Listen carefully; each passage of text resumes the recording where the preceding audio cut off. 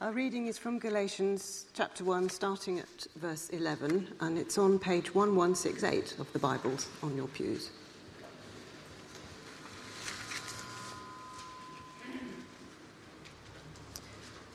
I want you to know, brothers, that the gospel I preached is not something that man made up. I did not receive it from any man, nor was I taught it. Rather, I received it by revelation from Jesus Christ. For you have heard of my previous way of life in Judaism, how intensely I persecuted the church of God and tried to destroy it. I was advancing in Judaism beyond many Jews of my own age and was extremely zealous for the traditions of my fathers. But when God, who set me apart from birth and called me, by his grace, was pleased to reveal his Son in me, so that I might preach him among the Gentiles, I did not consult any man, nor did I go up to Jerusalem to see those who were apostles before I was. But I went immediately into Arabia, and later returned to Damascus. Then, after 3 years, I went up to Jerusalem to get acquainted with Peter, and stayed with him 15 days. I saw none of the other apostles, only James, the Lord's brother. I assure you before God that what I am writing to you is no lie. Later, I went to Syria and Cilicia. I was personally unknown to the churches of Judea that are in Christ. They only heard the report, "The man who formerly persecuted us is now preaching the faith he once tried to destroy." And they praised God because of me.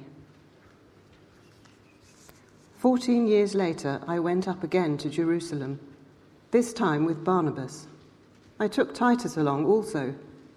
I went in response to a revelation and set before them the gospel that I preached among the Gentiles.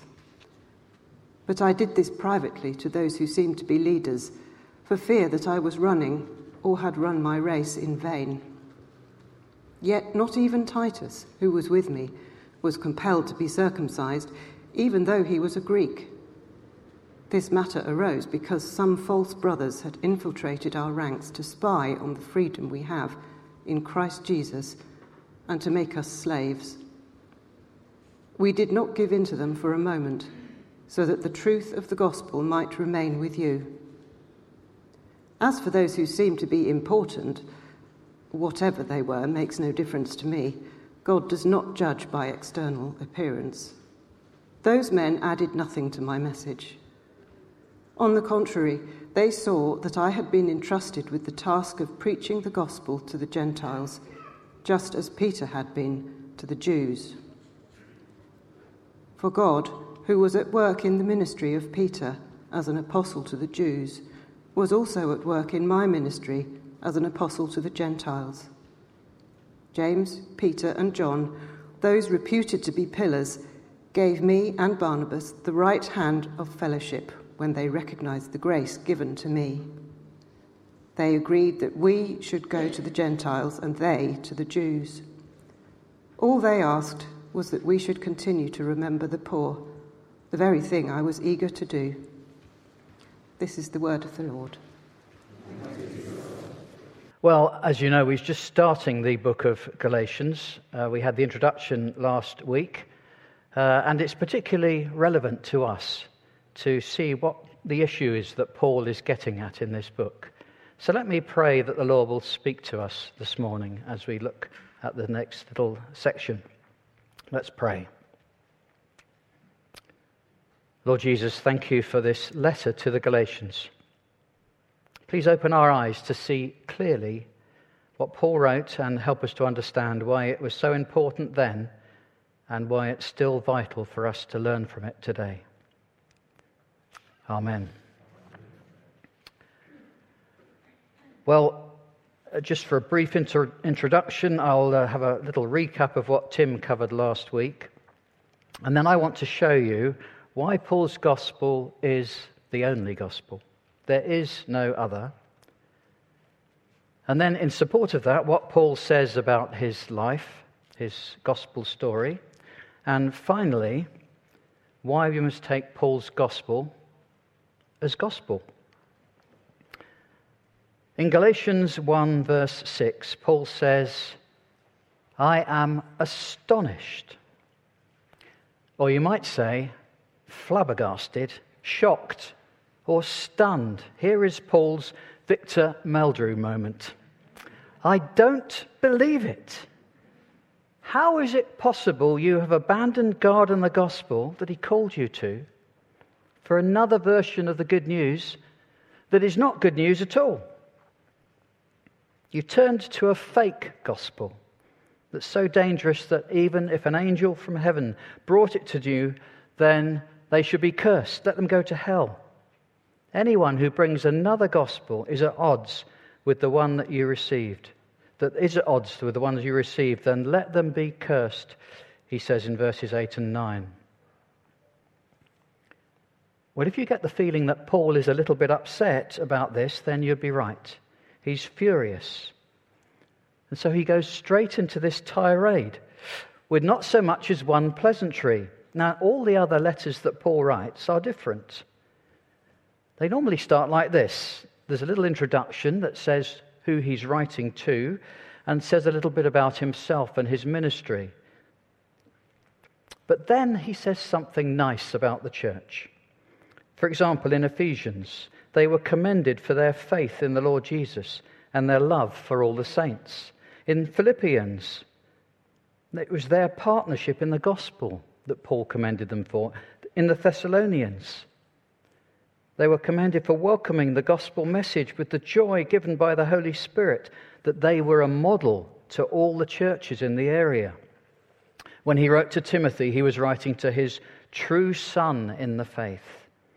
And even the great theological epistle of Romans starts by thanking God for their faith, which is being reported throughout the world. Not so the Galatians. He's so furious that they've abandoned the gospel, he has nothing good to say about them at all. He gets straight to the reason for his letter. They had abandoned the true gospel for a false gospel that wasn't a gospel at all. Now, clearly, this isn't the way to win friends and influence people. But Paul wasn't interested in pleasing men.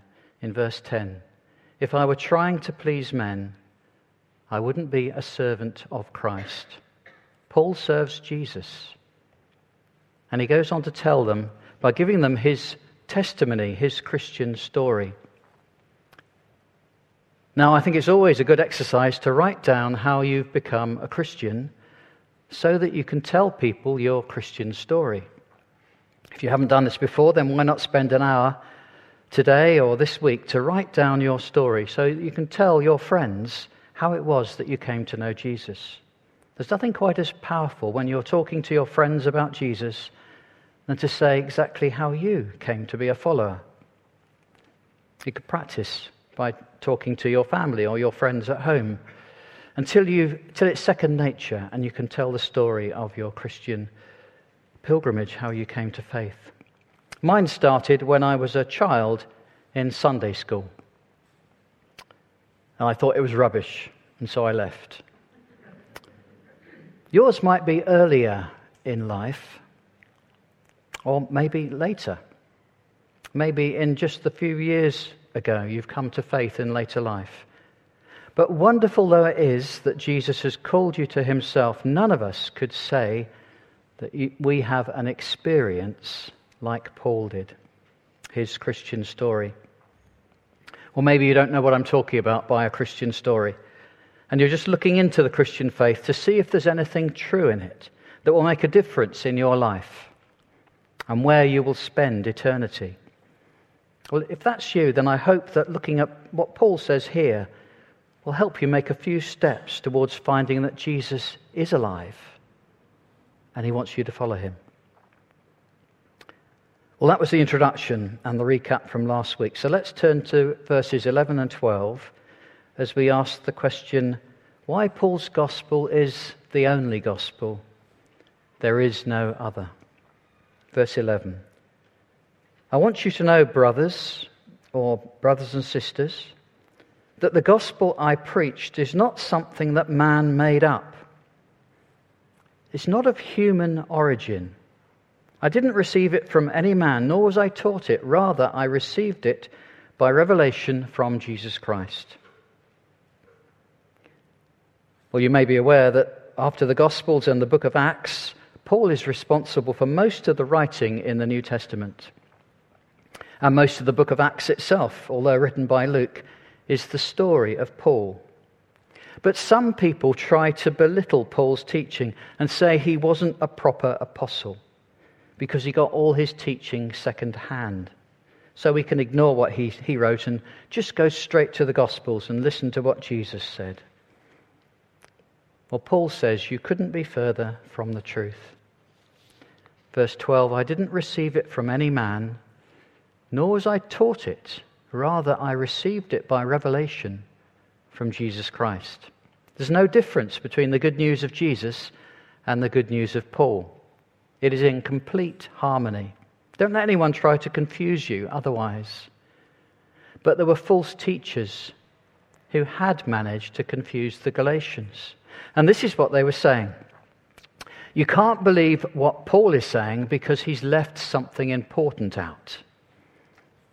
He tells you that you must believe in Jesus, but he's left out something really important. You see, Jesus was a Jew, and all the 12 apostles were Jews as well, and they were all circumcised. And if you don't get circumcised, you cannot fully belong to the people of God. Now that sounds like a simple little thing in itself. Why does he make all this fuss about a little operation that's over in a few minutes? And if that's all you have to do, then why not submit to it? But Paul says this, if you submit to this one little operation, you're actually changing the whole of the Christian religion. You're changing it to a religion of believing to a religion of achieving. You're changing it from a religion that puts its trust in what the Lord has done for you to a religion that puts its trust in what you do for the Lord.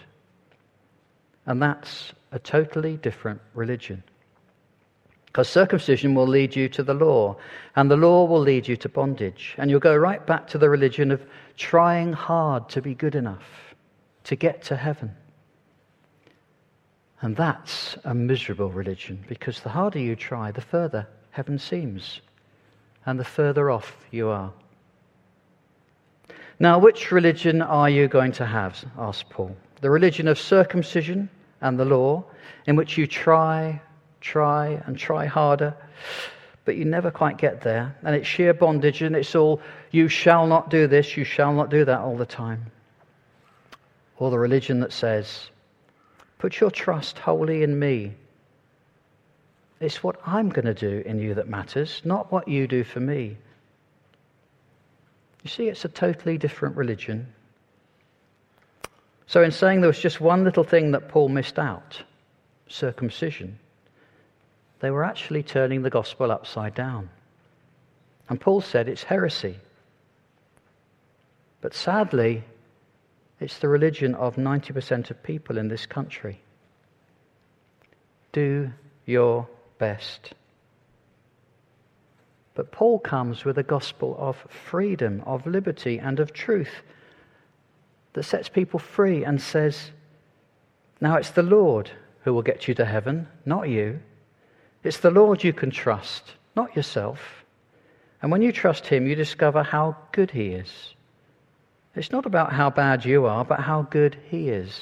That's the difference. And his goodness replaces your attempt at being good. And when you stand before God on that final day, you don't present your own good deeds and say, Lord, I did this, I did that, I achieved this. But you stand before God and present the good deeds of Jesus that he accomplished in your place. And you offer his goodness. And that's what gets you in. Well, in support of Paul's argument that his gospel is exactly the same as that of Jesus, there are two simple things that he says. Firstly, I'm going to prove to you by the events of my life that on the one hand, I didn't get my gospel from anybody else.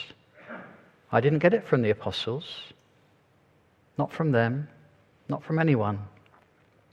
But on the other hand, I'm going to prove to you that they agreed with the gospel that I received from the Lord Jesus himself. I got it independently, but it wasn't different. I got it direct, but it was exactly the same as the one that the apostles were preaching.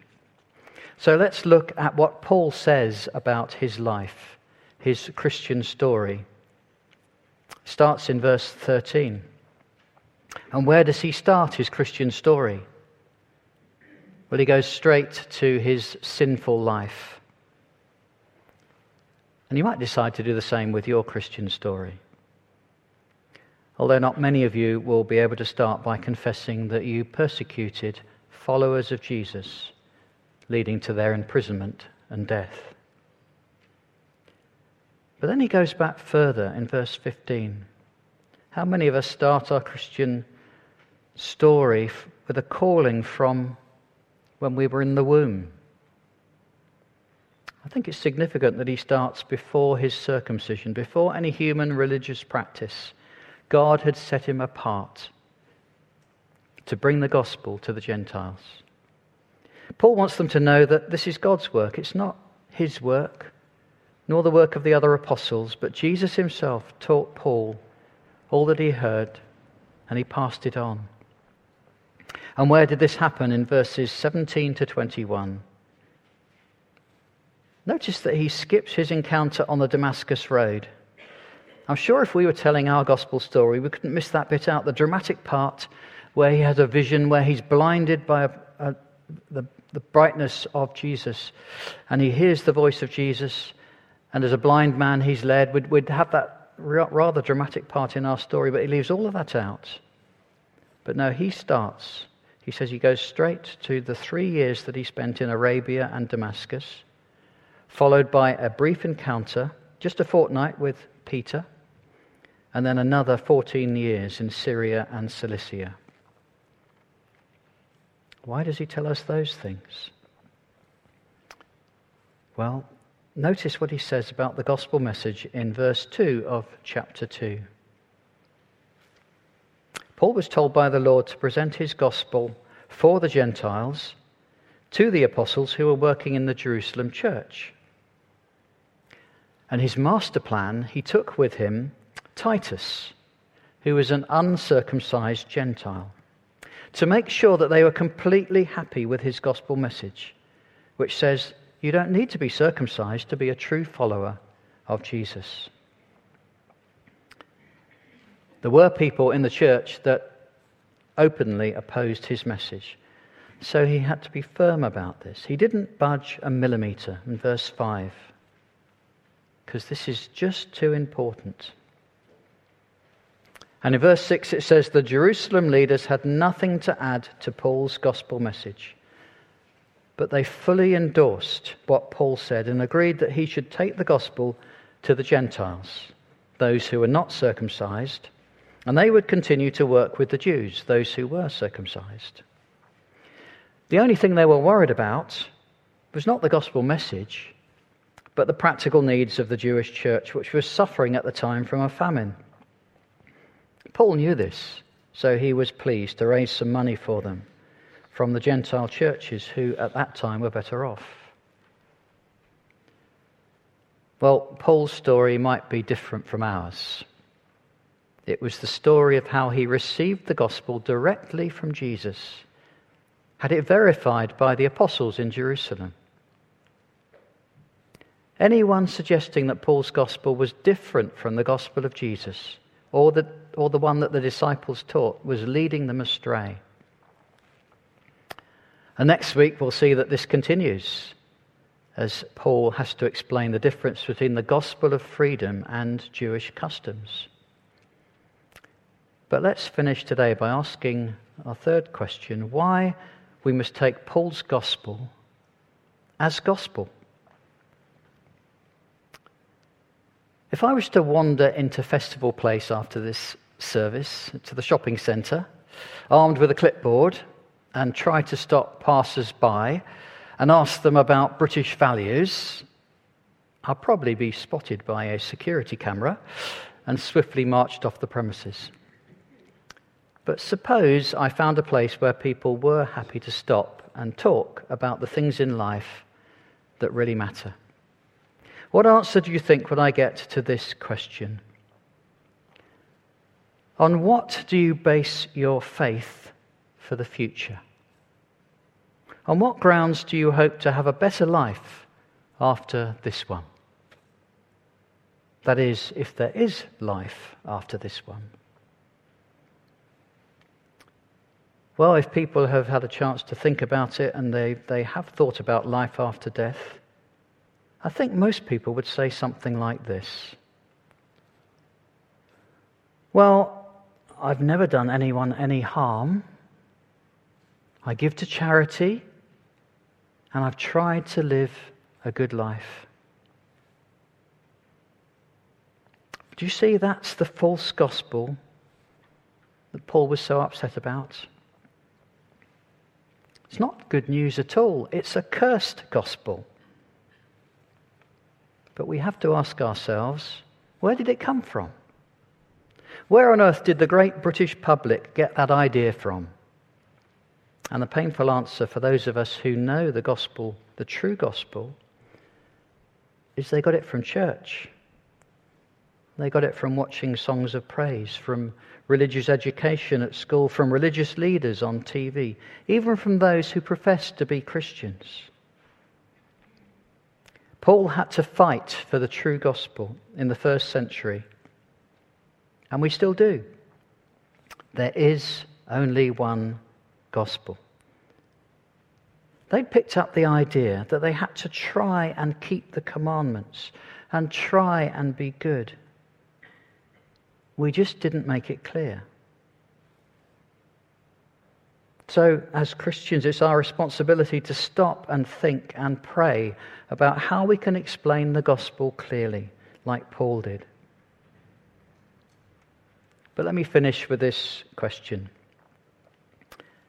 Did you ask yourself why were the people in Galatia so happy to accept bad news, a gospel which wasn't a gospel at all? And the answer is quite simple. It's because the false gospel allows you to keep your pride. Many false gospels have this at the heart. For example, the prosperity gospel that promises to reward you for paying large sums of money to their ministry. If I can save myself by doing good, by giving money, then I can be proud of it. And Paul, as a proud Pharisee, had tried to keep the law to get to heaven by his own efforts. But when he met Jesus, he discovered that the gospel of free grace says, you're a sinner. And you've got to come on your knees and say, God, be merciful to me. I'm a sinner. And human pride doesn't like that. Well, Jesus explained how pride is so destructive by telling the story of two men who went to the temple. One of whom was quite something. He had a good reputation, and he stood at the front and he said, Lord, I'm glad I'm not like other people. I give lots of money. Just look at that poor old chap at the back. I'm glad I'm not like him. But that poor man at the back of the church said, God, be merciful to me, a sinner. And Jesus said it was the man at the back that got right with God. And he went home justified. And that's the gospel. But we don't like it. Our pride says, no, I can do it myself. I'll make it under my own efforts. I'll pay my own debts, thank you. The gospel of free grace humbles you. It says you'll never save yourself. God needs to save you. And he has a plan to do that. He sent Jesus Christ who gave himself for your sins. And he brought him back to life from the dead, so that you could be rescued from the inevitable disaster you're heading for when you think you can do it on your own. That defiance that I see in little toddlers who say, "I can do it," which is charming in a 3-year-old as they wobble on their bike and fall off, or they spill their food down the front of them. But it's deadly for those of us who think we can approach God on our own terms. The gospel of grace gives us a gift that we can never earn for ourselves by trying harder. We receive peace with God and total harmony in our lives. Well, that's gospel freedom. And may anybody who preaches a gospel other than that be cursed, Paul says in chapter 1, verses 8 and 9. Let's pray.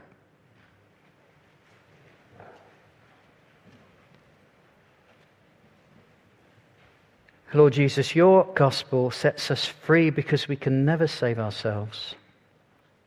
Please deliver us from the false gospel that we can achieve something towards our salvation. Thank you that you came to this earth. You showed us what life can be like. And you gave up your life in order that we may receive forgiveness. You rose from the dead and ascended to heaven, and we can't wait to be with you, Lord, to see you face to face. And in the new creation, to meet up with Paul and thank him for his letters that he wrote by which we can understand the gospel of grace.